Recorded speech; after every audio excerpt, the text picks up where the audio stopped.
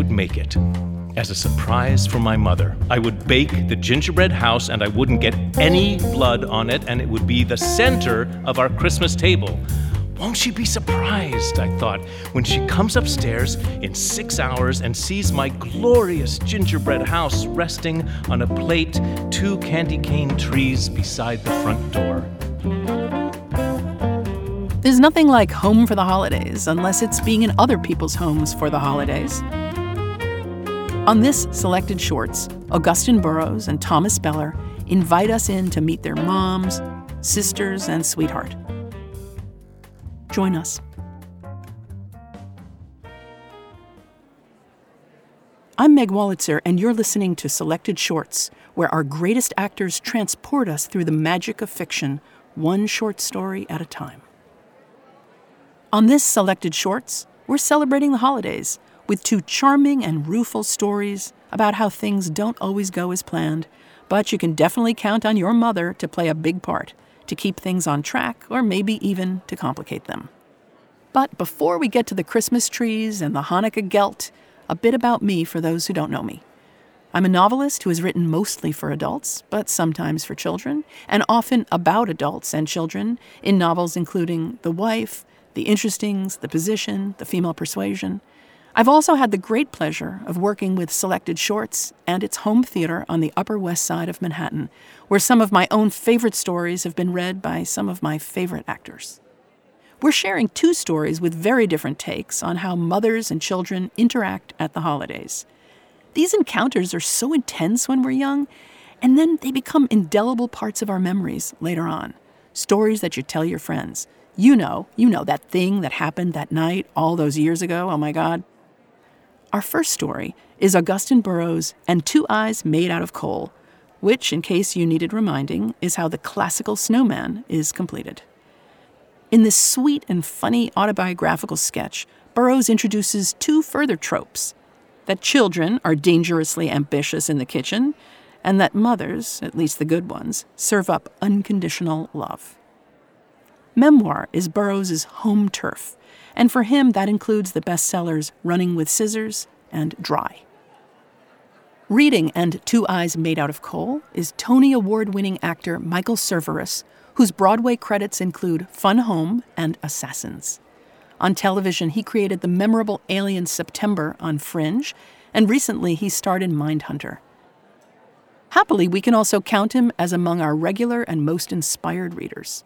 Here he is with Augusten Burroughs and 2 Eyes Made Out of Coal.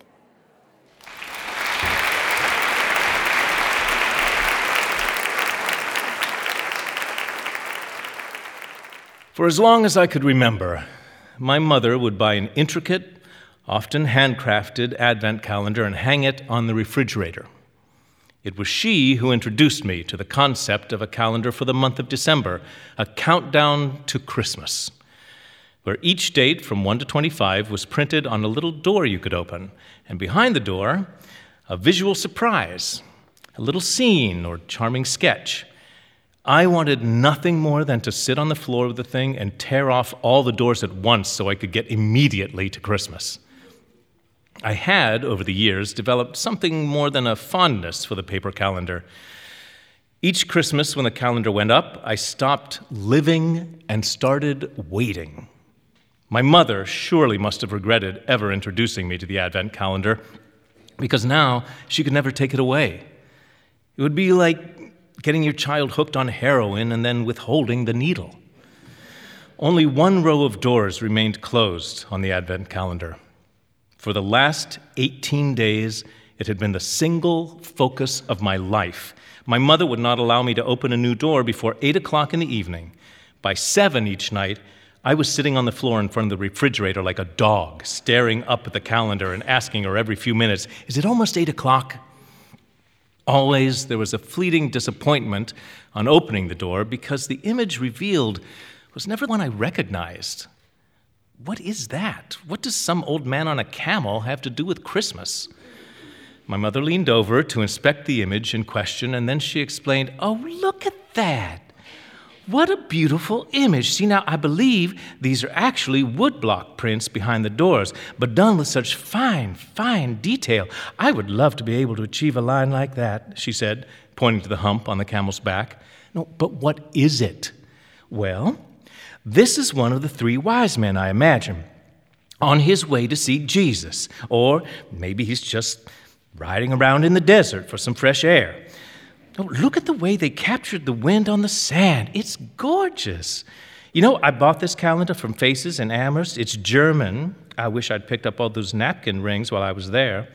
By this point, I was no longer listening to her and was instead focused on the next night's door. Surely there was something better under that door.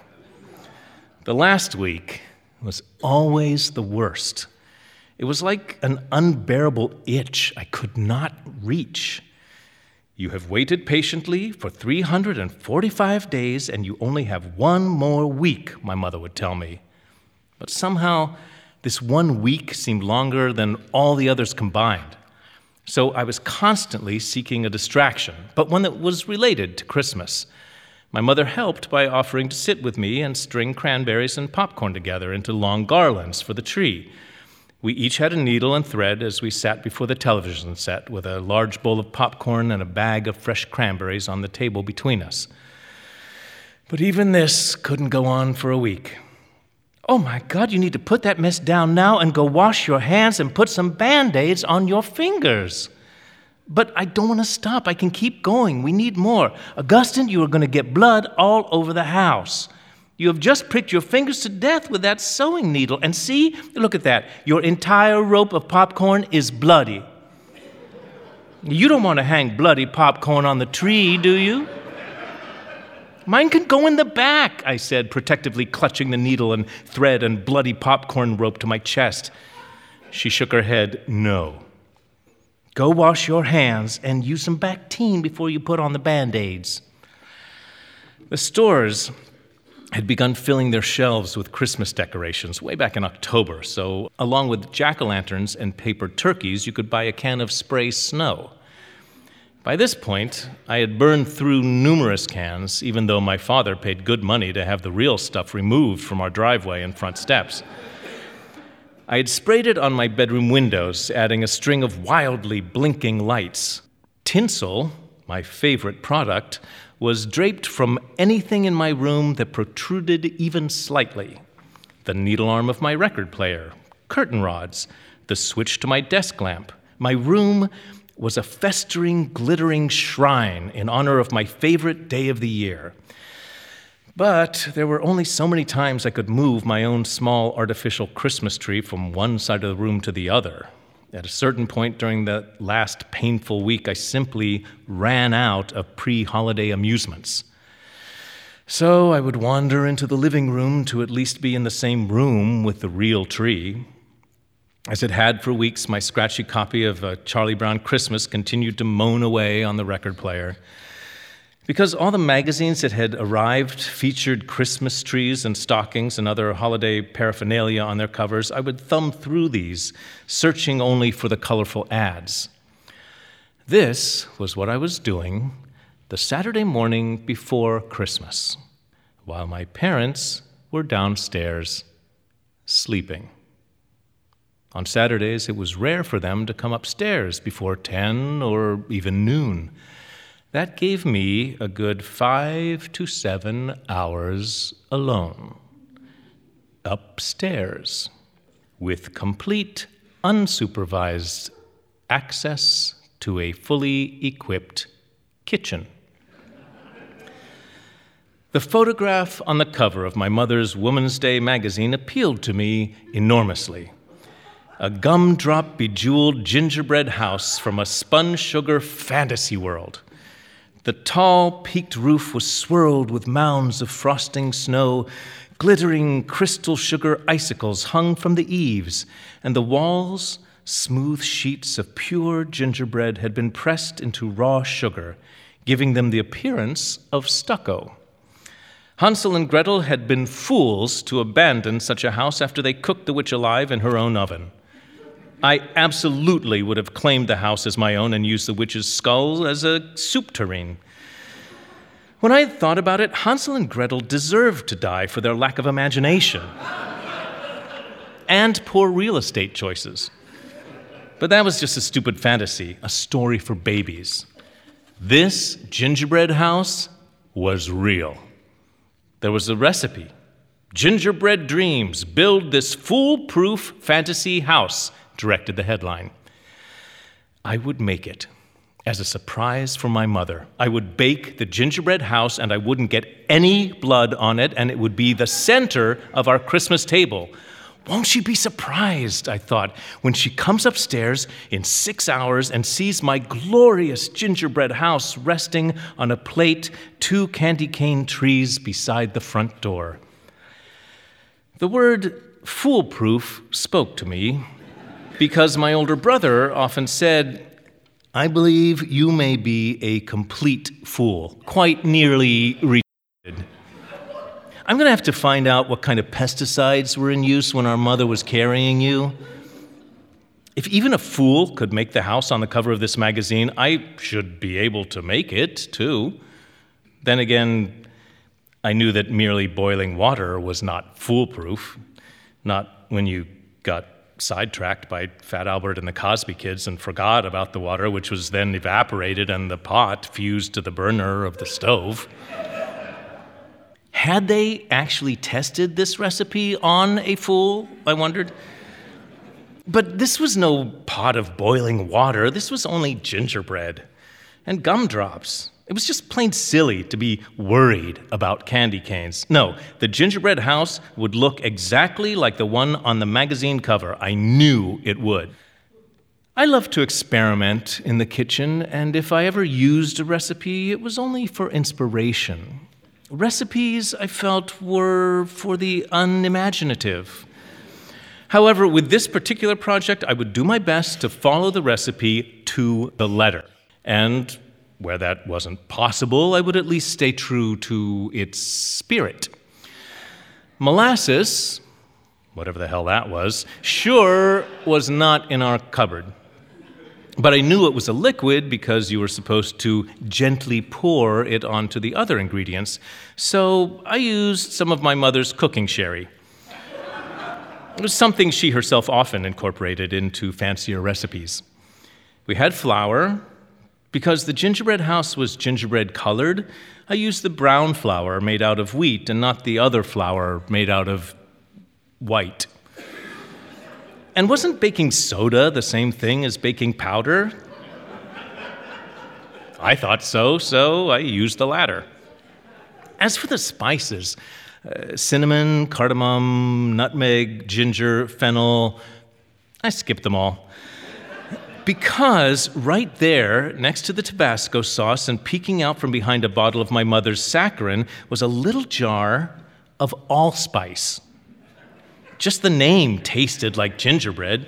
It was all the spices I needed, plus the rest of them. It was all of them, all spice.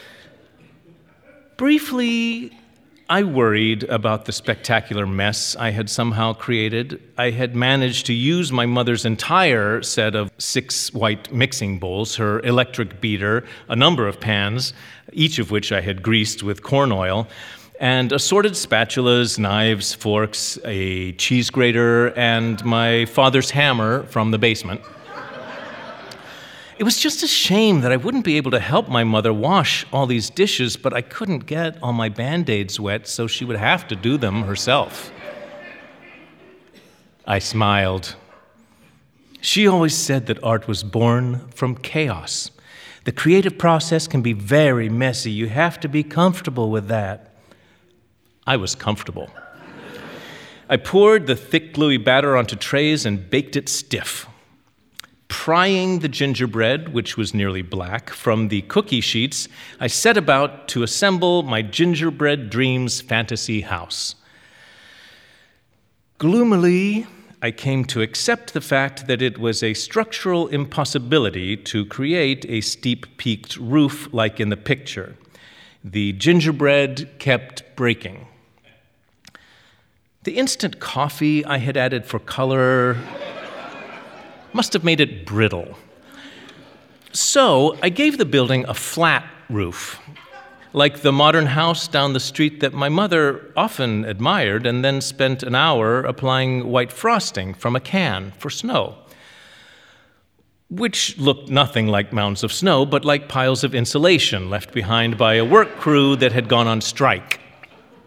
It looked actually just like the house even farther down the street, the one built in the center of a dirt field with plastic stapled to the outside in place of siding and asphalt nailed here and there to patch holes. My mother hated that house. It ruins the entire damn street. I had made that house in black gingerbread. If only I had 2 miniature flat tires and an upside-down swing set to place in front. I cut out more windows, 2 rows of them. Immediately, this looked wrong. It looked non-residential. The deeper into the project I tumbled, the more dire the results. The colorful gumdrops I'd attached randomly to the front facade didn't look cheerful. They looked like what they were, an easy, colorful ploy to manipulate the eye and distract it from the wanton ugliness right before it. The more I did to try and decorate my way out of the monstrosity I had built, the worse it looked. By not even the most elastic stretch of the imagination was this a gingerbread house. 4 walls, a flat ceiling, rows of windows, 4 stories high. I had built a gingerbread public housing tenement, a little gingerbread slum. And I could populate my small-scale confectionery representation of urban blight with the deformed gingerbread men that I had baked alongside the cake. Men with misshapen arms and legs, heads that had expanded into great amoeba-like structures. I had baked an entire population of pitiful, armless, and legless subjects, each with a physical deformity worthy of the most corrupt circus. I didn't even bother to frost my gingerbread misfits.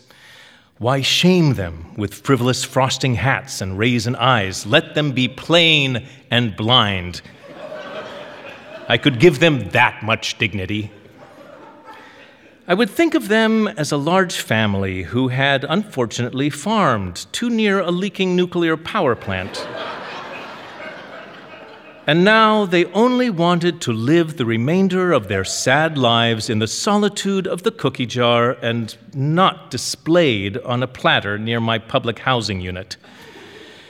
It was almost like I had baked a scene from the CBS Evening News with Walter Cronkite. My mother made a bold and insincere fuss. "Oh, it is just precious," she said. Precious being the word Southern women have always used to describe the indescribable, the unsavory. It's also what my grandmother had said after peering at the hair lip on the baby of a friend's daughter. Precious meant so positively hideous I could produce vomit this instant and without the aid of my index finger. She was reduced to bland compliments. "It's so original. I like it very much more than the picture in the magazine." When I asked her, "But doesn't it look like one of the slums on the news, like something out of Springfield?" she replied, "Oh no, honey, not at all." But I could see in her eyes the distinct flicker of recognition and then agreement. Her eyes said exactly. I knew that what I had constructed was an insult to the picture in the magazine, to the entire magazine itself, and to baking in general. If the people at Woman's Day ever saw my gingerbread horror, they would cancel my mother's subscription. Why hadn't I followed the directions exactly? Why had I thrown the measuring cups to the wind and decided to spread my architectural wings? Worse, though, than the visual representation was the sensation of the gingerbread house inside the mouth. First, the teeth made hard damaging contact with the bathroom tile like cake. Next, the tongue was burned by the cheap, hardened vanilla frosting. A single bite was enough to onset juvenile diabetes. Still, the front door and a tiny portion of roof were politely sampled. A number of gumdrops had been removed, then placed back. The dog refused a chunk of window, even though it was caked with frosting snow. This very same dog did not hesitate to eat the wadded-up ball of aluminum foil she found on the floor next to the trash can. And so my fiasco sat in ruin on a platter in the center of the dining table, now no longer a food item, but a stand-in for a decoration. And then my brother appeared. He had briefly left his bedroom and all the electronic equipment in there to forage for food. With one swift and decisive motion of the hand, he cracked a third of the roof away from the structure and got as much of it into his mouth as possible before I could scream at him and tell him to stop. But I wasn't going to scream at him.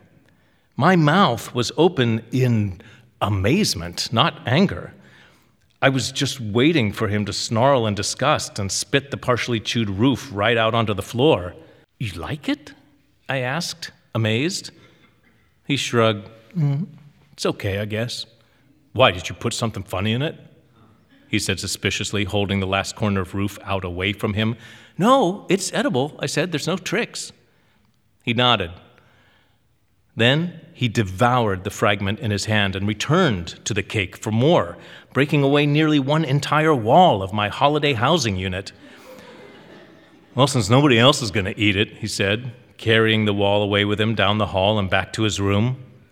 I looked at the wretched structure on the table, and I smiled. My gingerbread hovel had suddenly turned into a loved, or at least somewhat appreciated, gingerbread home, after all.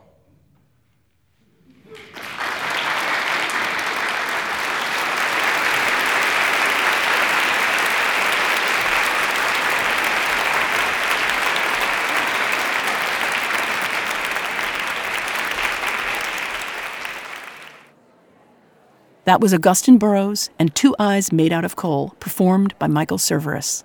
I'm Meg Wolitzer.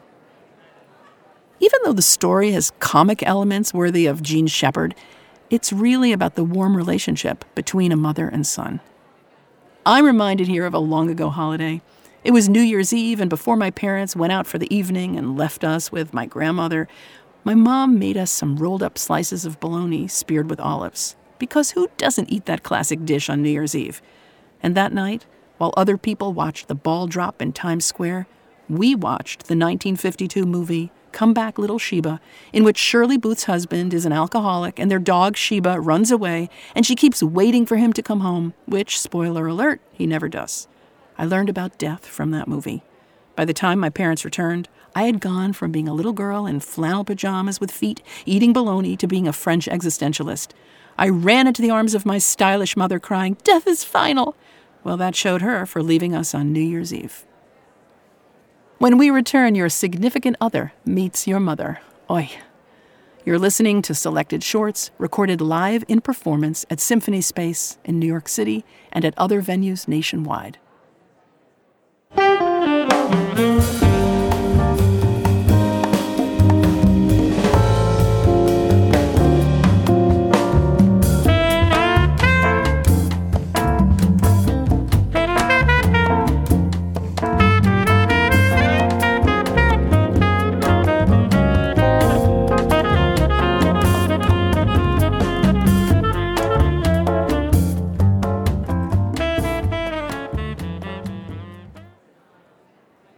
Welcome back.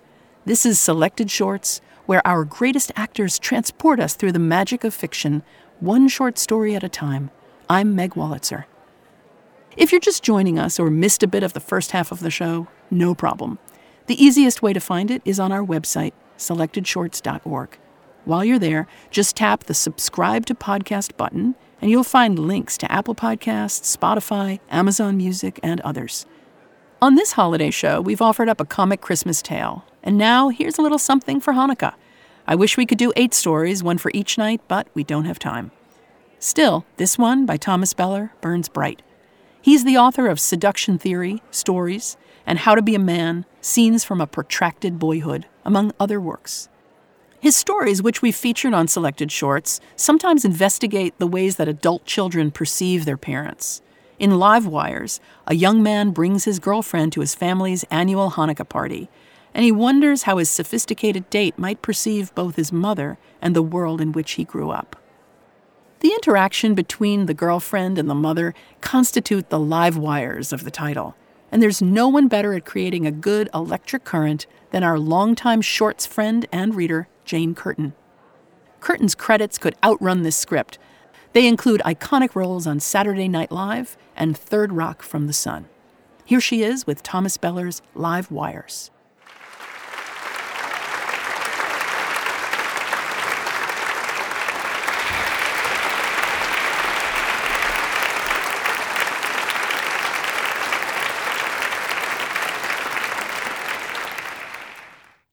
The living room is quiet and serene, and Alex Fader takes a deep breath as if the silence were a fragrance. Then the doorbell rings. He stands up and goes to answer it, wondering which guests have arrived first and feeling slightly annoyed at them for being on time. He makes strange and dramatic faces as he walks to the door. He's just shaved and his skin has the texture of plexiglass. He puts his hand on the cool doorknob, makes one last face, and catches a glimpse of himself in the hallway mirror. "Electrocution," he says, and flings the door open. "Hi," he nearly shrieks. "It's the Brianfields." "Hello, Alexander," cry the Brianfields, and begin to pile into the apartment, crowded together under the weight of their winter coats and scarves and gloves, and a big shopping bag that contains the gifts. They see the empty living room and exclaim, "We're first," with a hint of dismay. Alex stares into the hearty, broad face of Mr. Brianfeld. It is a face he has been greeting at these Hanukkah parties for the past 14 years. But this time it seems a little different. It's as though the blood behind Mr. Brianfield's cheeks has thinned somewhat, while the brow that sits like a ridge above his eyes has thickened. At 25, Alex has begun to see his mother's friends in a new light. "Here, give me everything," he says. "I'm the coat check." Years of practice have made Alex expert at getting people to part with their coats. He heads down the long, dark hallway in the direction of his mother's room, where the bed is the designated resting spot for coats. "Mom," he whispers at the closed door to the dressing room, "people are here." Hurrying back to the living room, he tries to think of something to say to the Brianfields. Their relation to him, like that of so many people who come to the party, is no longer definable. They're just there. A fixed part of the landscape of affiliations and friends of the Fader family, that sprawling brood of 2. The doorbell rings again, and then he hears the metallic click of the door opening. Panic touches him. What if it's Christine, he thinks. And then, what would Christine and the Brianfields possibly talk about? What in the world was I thinking when I invited her to this thing? He enters the foyer just as the Zuckermans come walking in. Some private moment of truth has been postponed. And Alex smiles like a slot machine player who has just won small. He likes the Zuckermans as a family and individually. The parents are handsome, successful, and reserved, and the kids are appealingly bashful. Come in, says Alex, and he presses hands and kisses cheeks. A damp coldness still hangs on the Zuckermans' coats. They live just 4 blocks up Riverside Drive and have walked. Give me all your stuff, my mother. But just then their faces turn together and brighten as if an angel had appeared. Alex turns and sees his mother entering the foyer in a white silk shirt and billowy black pants. Her clothes undulate with each step, giving her the appearance not so much of walking as of floating. Her face has the special radiance and charm it takes on when she's anticipating the company of people she likes. The Brienfields and Zuckermans all move toward her instinctively, and Alex feels like an unmoving pier deserted by an outgoing tide. His mother's translucent happiness provokes him in a mixture of elation and disgust. Watching her now, he's reminded of Anna Karenina. He's been reading the book for the first time since high school, and he has come to see more and more of his mother in the character of Anna. For one thing, the two women both have a glowing and unaffected manner that people are drawn to. That and a maddening willfulness. Watching his mother now, Alex thinks it's a bitch having a mother who belongs to the 19th century. The Zuckermans descend on her with cries of joy, mouths pucker into kisses, and fingers clasp necks and caress cheeks. The doorbell rings again, and Alex flees down the dim hallway with another armload of coats. The annual Fader Hanukkah party is officially underway. The apartment has become crowded, and Alex moves from room to room past people standing in little circles as if around campfires. He doesn't join in the conversations yet, but pauses next to each one just long enough to get its flavor. There's something odd and exhilarating about having so many lives suddenly packed within walls that are used to so few. When he was a boy, he would become delighted and intimidated by this transformation, to such a degree that he had to take breaks in his mother's room, burying his face among the coats and breathing the musty personal scent of dried rain and old perfume. Now he continues to roam, taking in the bright faces. He doesn't live here anymore, but in a way he does. But he doesn't. He finds his mother in the kitchen, slicing cherry tomatoes into a huge wooden salad bowl. He comes up next to her and watches as the sharp blade presses against the red flesh of each tomato, penetrates it after encountering some resistance, and then quickly moves through it, miraculously stopping just as it reaches her thumb. "How's it going?" he says. "Oh," she says, startled. "Very good, I'm almost done." "Everybody's asking for you," he says. "I keep hearing your name murmured here and there. It's like you're some greatly anticipated celebrity who hasn't arrived yet."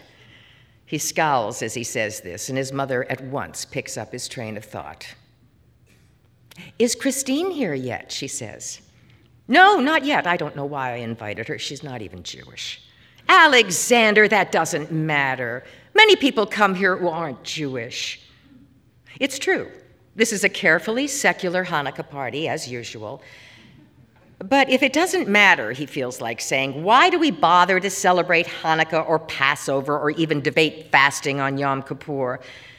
But he knows the answer, or rather, he doesn't know the answer, but somehow understands it. "Well, I imagine she's probably late because she's terrified," he says. "I described the goings-on here, and I think I saw her cringe when I mentioned the singing." "She'll enjoy it," says his mother, finishing with the last tomato. "She's open-minded." Alex feels a stab of irritation at his mother for presuming things about his girlfriend. Though what she says about Christine is probably right. The two have met several times, and although their styles could not be more different, they have seemed to connect. Alex has been intensely sensitive to the progress of these encounters. Christine is 8 years older than he and occupies a strange place in the age spectrum, somewhere between himself and his mother. This worries him for some strange reason. "Come," says his mother, "let's go out to the party." They step shyly into the foyer, pausing together to survey the scene. Then someone rushes up to Alex's mother with outstretched arms. "Eve," the woman cries. "Eve, oh, hi, my God, I was wondering if I was going to see you at your own party." The woman is quite tall and thin, and her arms tighten around his mother like a lasso. She's one of those guests who show up each year whose names Alex can never remember. Last December, he discovered that she was a criminal judge. And as he watches her embrace his mother now, he tries to contrast the image with one of her sitting on the bench, meting out stiff sentences. Alex drifts away, noticing details in their apartment. A small violin case, dust-covered, that sits under the piano. An antique dagger hanging on the wall that he never notices unless other people are present. It's as if each object projects light. Later on, with the party now in full swing, Alex is talking to one of his mother's old friends, Mrs. Tallman. She's been dear to him ever since they first met when he was about 11, and she pressed his head into her warm, plentiful, and highly fragrant breasts in a polite but enveloping embrace. Now that he's grown up, it's her head that seems about to be pressed into his chest, but he still feels a charge whenever they're together. She has glittering dark eyes and tan Mediterranean skin. "Look at this handsome man," she says. "I hear that your girlfriend's going to be here. I can't wait to meet her." "Why?" he asks defensively. "Because she's your girlfriend. I'm curious to see what kind of company you're keeping." Noticing the distressed look on his face, she adds, "The advanced word has been very favorable." I'm not quite sure why I invited her. I think I figured that if I didn't, it would be like hiding something from her. Or from us. The things I've been hiding from my mother and her friends could fill a textbook. "I don't know about that," said Mrs. Tallman. "Children always overestimate the naivete of their parents. When it comes down to it, our secrets are much more shocking than yours."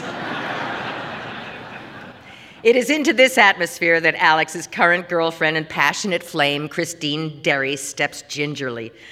Alarm overtakes him as he sees her standing in the vestibule, looking into the mass of chatting guests with the expression of someone on a high diving board peering at the pool below. "Oh my God," he says out loud, as though a fire had just broken out. He glances apologetically at Mrs. Tallman and rushes towards Christine. All his rationalizations for her presence crumble in the face of disaster. What is it about her at this party that makes him so uneasy? He has been putting the question to himself, and his answers feel insufficient. He and she have come from different backgrounds, her suburban and Midwestern, and now, at this party, his own background has been laid bare in all of its foreignness. And then there's the difference in their ages, a detail that would be undetectable. She has youthful features and fine, unlined skin, except that her hair, which is cut short just below her ears, is unabashedly, almost defiantly gray. None of this has proved to be an obstacle during their year together. In fact, these differences have made their closeness all the more exciting. But now it worries him. As he approaches Christine, he feels a strong pulse of sensations he remembers from their first meeting.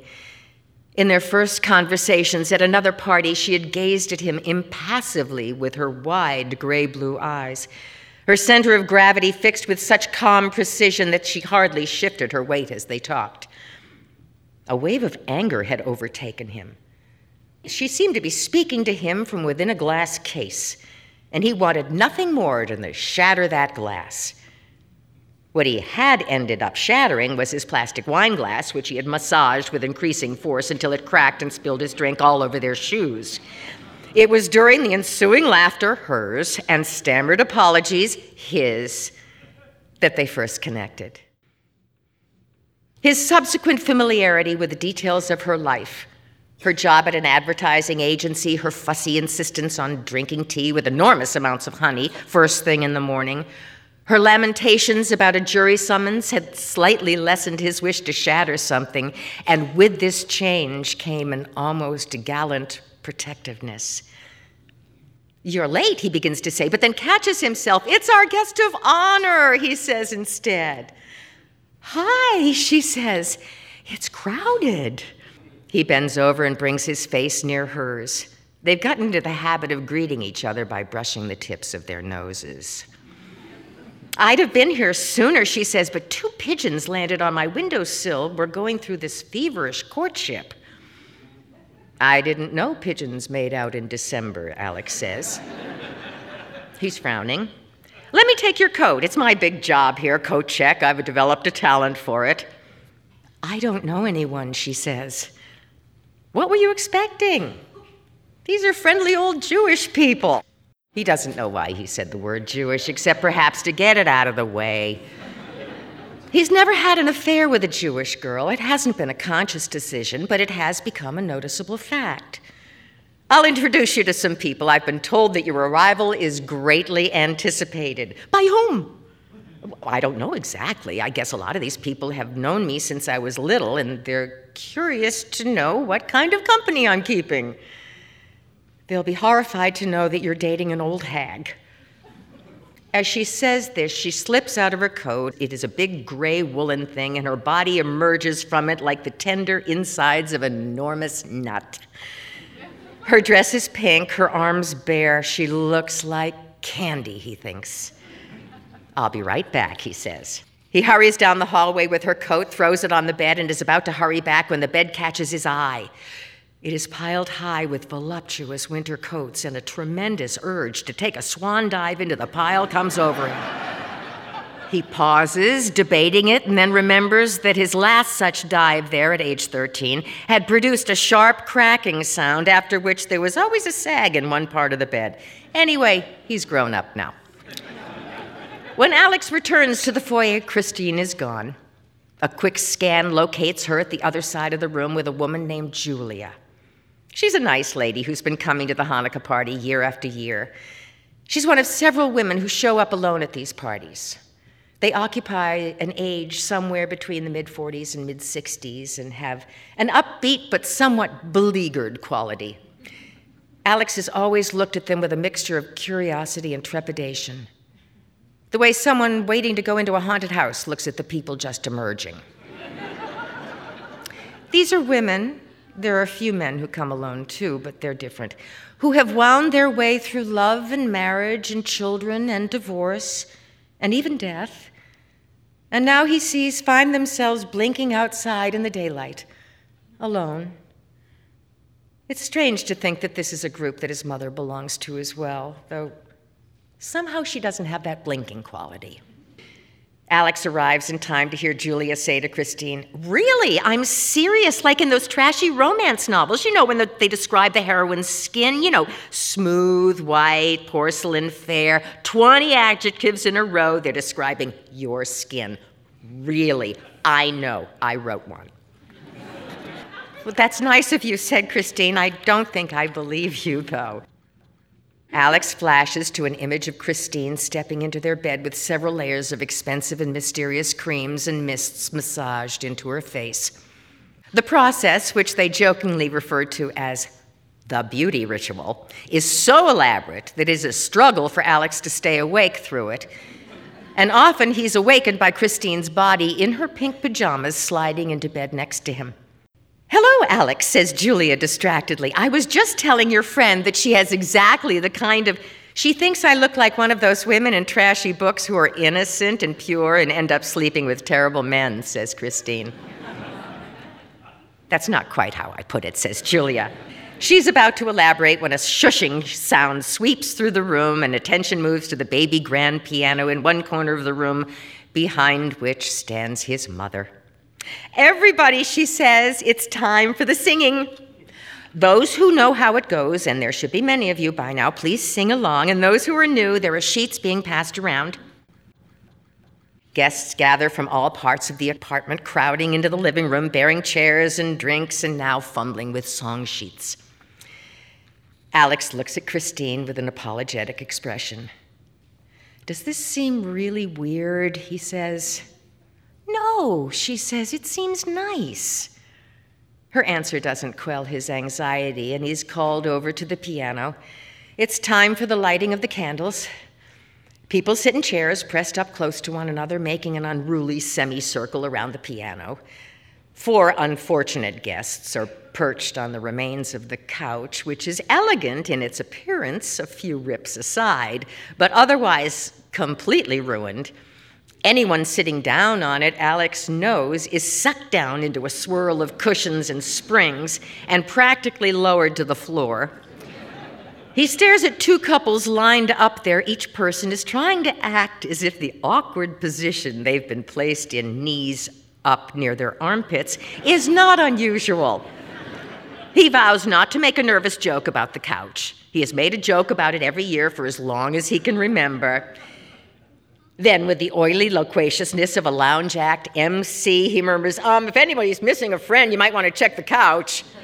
It's a lovely couch, but its relation to furniture is similar to the Venus flytrap's relation to flowers. Then the matches are handed to him. Silence. A little red-tipped twig in his fingers. The thunderous crack of the tip against the brown flint of the matchbox. Success! On the very first try. And then the horrible, aching, off-key sound of his own voice, half chanting, half singing, as he lights the middle candle and then passes its flame from candle to candle. It's the last night of Hanukkah, so all 8 candles have to be lit, and he tries to get each wick going as soon as possible. Baruch atah Adonai Eloheinu melech haolam, he croaks. Asher kitshanu b'mitzvotav. He managed to sing with a moderate amount of vigor, telling himself that his religion seems to stipulate that such songs be sung in a discordant, wavery voice with hardly any sense of rhythm. When it's over, he joins his mother on the piano bench, and the room stumbles its way through the first song, his mother almost the only one to sing the words in a clear, melodic voice. At the end, Alex feels a huge sense of relief mingled with regret. Everyone he has noticed feels uncomfortable with the singing until the last note has begun to fade, at which point everyone pretends to have enjoyed it all. It's Hanukkah. The pile of gifts under the menorah looms large, and appetizing smells waft in from the kitchen. Very good, his mother calls out when the last mooing, mumbling words have died away. Let's try that one again. Alex feels the room's collective hearts sink, and he bends his head so as not to have to look at anyone. The guests launch into it again, and this time a few more voices join in. When it's over, his mother plays another slightly more lively song, and then finally a last peppy one.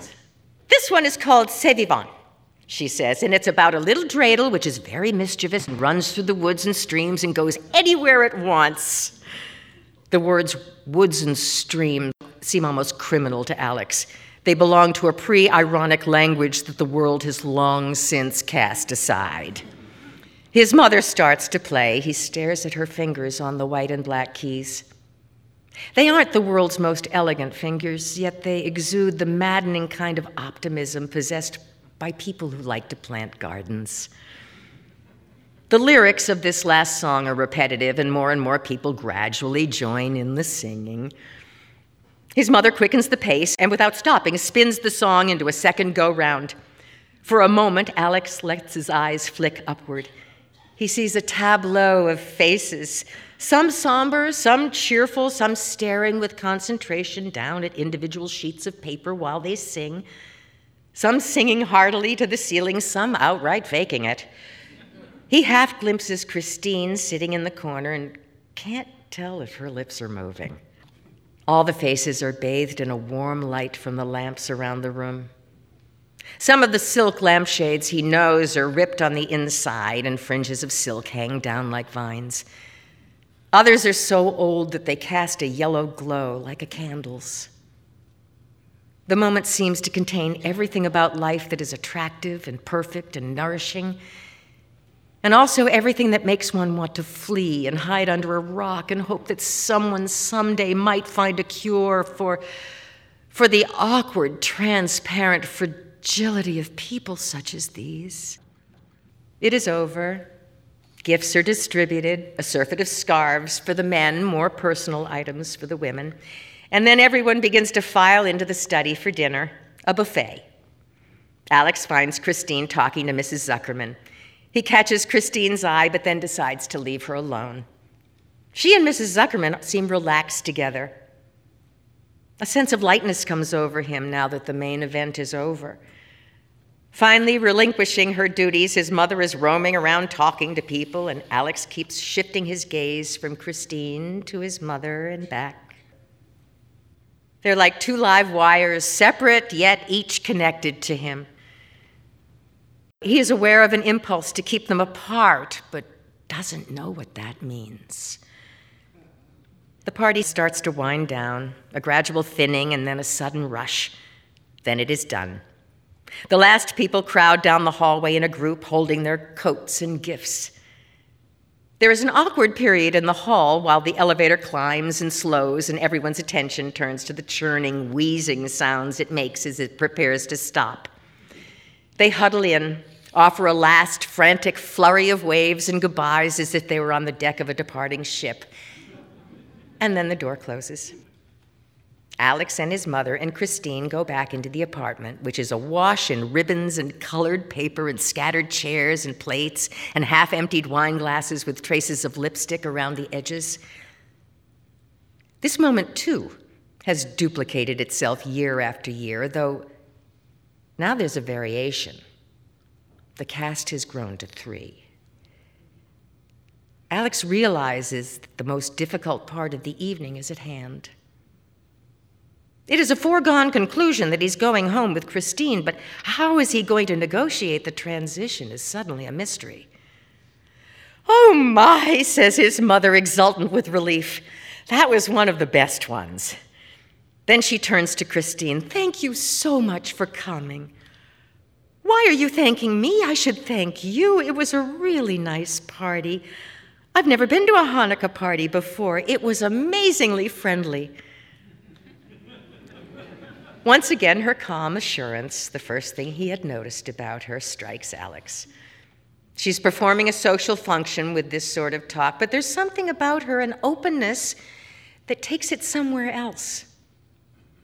Her cheeks are full of color and her eyes seem unusually bright. "Shall we open the presents?" says his mother. Alex stands still. The business of opening presents with his mother is so personal that he can't imagine this third party taking part. The 2 women look at him, and he is reminded of an unpleasant experience he had not long ago with his incoherent Aunt Louise, his father's sister, who lives in a nursing home in New Jersey. She has Alzheimer's. During the visit, he had waved a picture of Christine in front of her face and said, "This is my girlfriend. What do you think? Not bad, huh?" Aunt Louise rarely said anything, so Alex was in the habit of keeping up both sides of the conversation in her presence. But this time she swerved briefly back into the cantankerous and acerbic woman she had been for so many years, and her face took on an alarmed and vaguely contemptuous expression. "Eve," she said. "It's Eve." No, said Alex, horrified. It's my... But his aunt's eyes removed themselves again, and he was left staring at the photograph, struck by the idea that he had managed to find a woman who resembled his mother when she was younger. He saw it quite suddenly, the same broad, smooth forehead, the pencil-thin eyebrows, the elegant nose. But most of all, the mouth, that half-smile that was an expression neither of happiness nor sadness, coldness nor affection, but of a private and elusive pleasure. Now, staring back at these 2 faces, he feels unsecure how best to prevent the 3 of them opening gifts together. Christine would tear hers open, and his mother would unpeel each piece of tape to preserve the wrapping, and he would sit in the middle feeling embarrassed. "I'll do the dishes," he suddenly offers. "There are all these dishes, and I can't leave you with them. It's not fair. Let's just clean up first." For the first time in his life, he's glad that his mother doesn't have a dishwasher. In moments, he is in his official dishwashing posture, his forehead pressed to the cabinet above the sink while his hands and arms work, and he enters a dishwashing trance. Christine and his mother move about the apartment, gathering dishes and glasses and silver and bringing them to him. Nearly an hour has passed before the last spoon has been rinsed and dried. Christine and his mother are sitting at the kitchen table talking, their faces pleasant and relaxed. "Well," Alex says finally, "I guess that's that." "All right," says his mother. The air is filled with departure. She smiles brightly, but Alex feels there's something slightly forced about it. The gifts still lie unopened. "I'll get our coats," he says, and goes to retrieve them. As he and Christine are leaving, Alex finds that the living room looks like a stage set after the play is over and the actors have all gone home. Chairs stand at odd angles to one another, and remnants of the party are scattered about. The menorah, which had presided grandly over the event, now sits quietly, its 8 candles burnt down. The neat pile of unopened gifts that lie at its base, his gifts for his mother, hers for him, and those brought by the guests, seem like an oversight. The idea of his mother left alone on this stage is suddenly excruciating to him, and his departing manner is almost abrupt. "All right, that was great," he says. "I'll call you tomorrow. We'll do the presents soon." "Thank you so much, Eve," says Christine, and the sound of his mother's name on her lips surprises him. The two women embrace warmly, pausing in each other's arms, almost as if commiseration.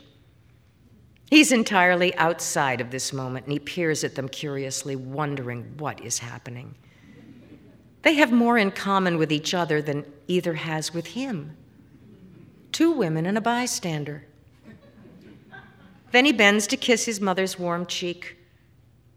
Out in the hall, a vague dizziness overtakes him as the dial beside the elevator slowly turns toward the number of their floor. The door opens.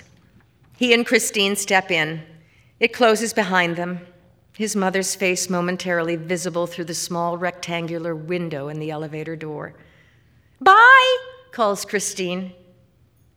The elevator starts down. "Goodbye," comes the reply. But his mother's face has disappeared. It is a cold, clear winter night, and the streets are hard, wind-swept and empty. Alex and Christine walk hand in hand toward West End Avenue, the sound of their shoes echoing against the pavement. "What do you think?" Alex said in a minute. "It was nice," Christine said. They walk in silence for a few more steps. There was something heartwarming about it, and sort of heart-rending, too, the way all those people seemed so friendly and kind, and your mother being so enthusiastic. It's almost enough to make you optimistic about people. "Almost," says Alex. She says nothing more, and for a moment, he hates her. They wait on the deserted corner until an empty taxi screeches to a stop in front of them. They clamber in and head downtown toward Christine's apartment.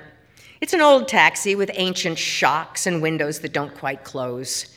The smell is pleasant, though, old leather and some previous passenger's perfume. Alex and Christine huddle against each other in the back seat. "Alex," she says at one point. "Yeah?" he replies. But she doesn't say anything else. The cold wind whistles through the doors. Every block or so, they hit a bump, and the cab rises off the ground as though it had just flown over the crest of a hill. The glow of each passing street light falls across Christine's face and then recedes.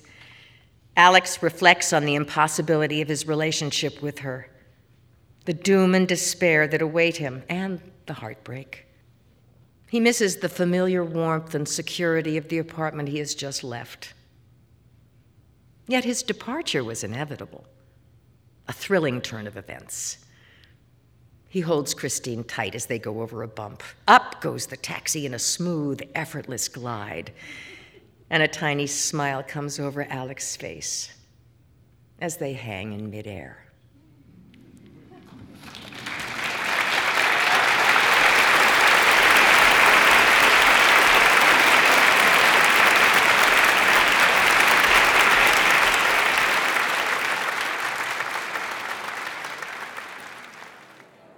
We heard Jane Curtin's performance of Thomas Beller's Live Wires. I'm Meg Wolitzer. When Thomas Beller published the story in the reissue of his collection, he changed the title to The Hanukkah Party. I like both titles. I'm not really sure why he changed it, but maybe he thought Live Wires gives too much away. Alex fears the collision of his two worlds, which he suspects ought to be kept separate. One benefit of setting a story at a party is that the writer doesn't have to awkwardly drag the characters into a scene. They've already been invited before it starts. At parties in life and in fiction, characters often reveal only their public selves, but the writer is also charged with revealing their private selves. And Thomas Beller gives us Alex Fader's public and private selves so beautifully here. Alex is a young man who's still someone's son, but also someone else's lover. And various people in the room at the party think of him in different ways. So how is he supposed to feel or act? The story is, in a way, as loose-limbed and easygoing as one of those holiday parties at which you show up whenever you show up. But just like those parties, the structure of the story and the tensions beneath it start to reveal themselves long before you go and grab your coat from the big pile on the bed. So, 2 stories about the holidays, how much we love them, how much we dread them. We hope all of yours are filled with friends and family and comfort and joy. If you have a funny or tender holiday tale to share, we'd love to hear it via Facebook, Instagram, or Twitter. I'm Meg Wolitzer. Thanks for joining me for Selected Shorts.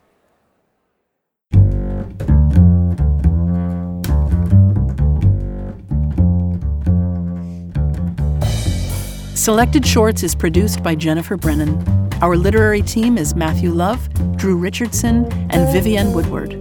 Our director of marketing is Mary Shimkin. Our radio producers are Jenny Falcon and Sarah Montague. The readings are recorded by Miles B. Smith. Our mix engineer for this episode was Susan Winthrop. Our theme music is David Peterson's That's the Deal, performed by the Deerdorf Peterson Group. Selected Shorts is supported by the Dungannon Foundation, creator of the Ray Award for the short story. Support is also provided by the NYC COVID-19 Response and Impact Fund in the New York Community Trust, the Howard Gilman Foundation, the Schubert Foundation, the Sharina Endowment Fund, the Blanchette Hooker Rockefeller Fund, the Achilles and Bodman Foundation, the Henry Nias Foundation, the Consolidated Edison Company of New York, the Michael Tuck Foundation, the Vida Foundation, the Axe Houghton Foundation, the Lemberg Foundation, and the Grodzins Fund. Selected Shorts is also made possible by the National Endowment for the Arts and with public funds from the New York State Council on the Arts, with the support of Governor Kathy Hochul and the New York State Legislature.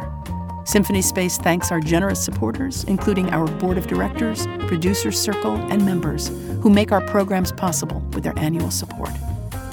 Selected Shorts is produced and distributed by Symphony Space.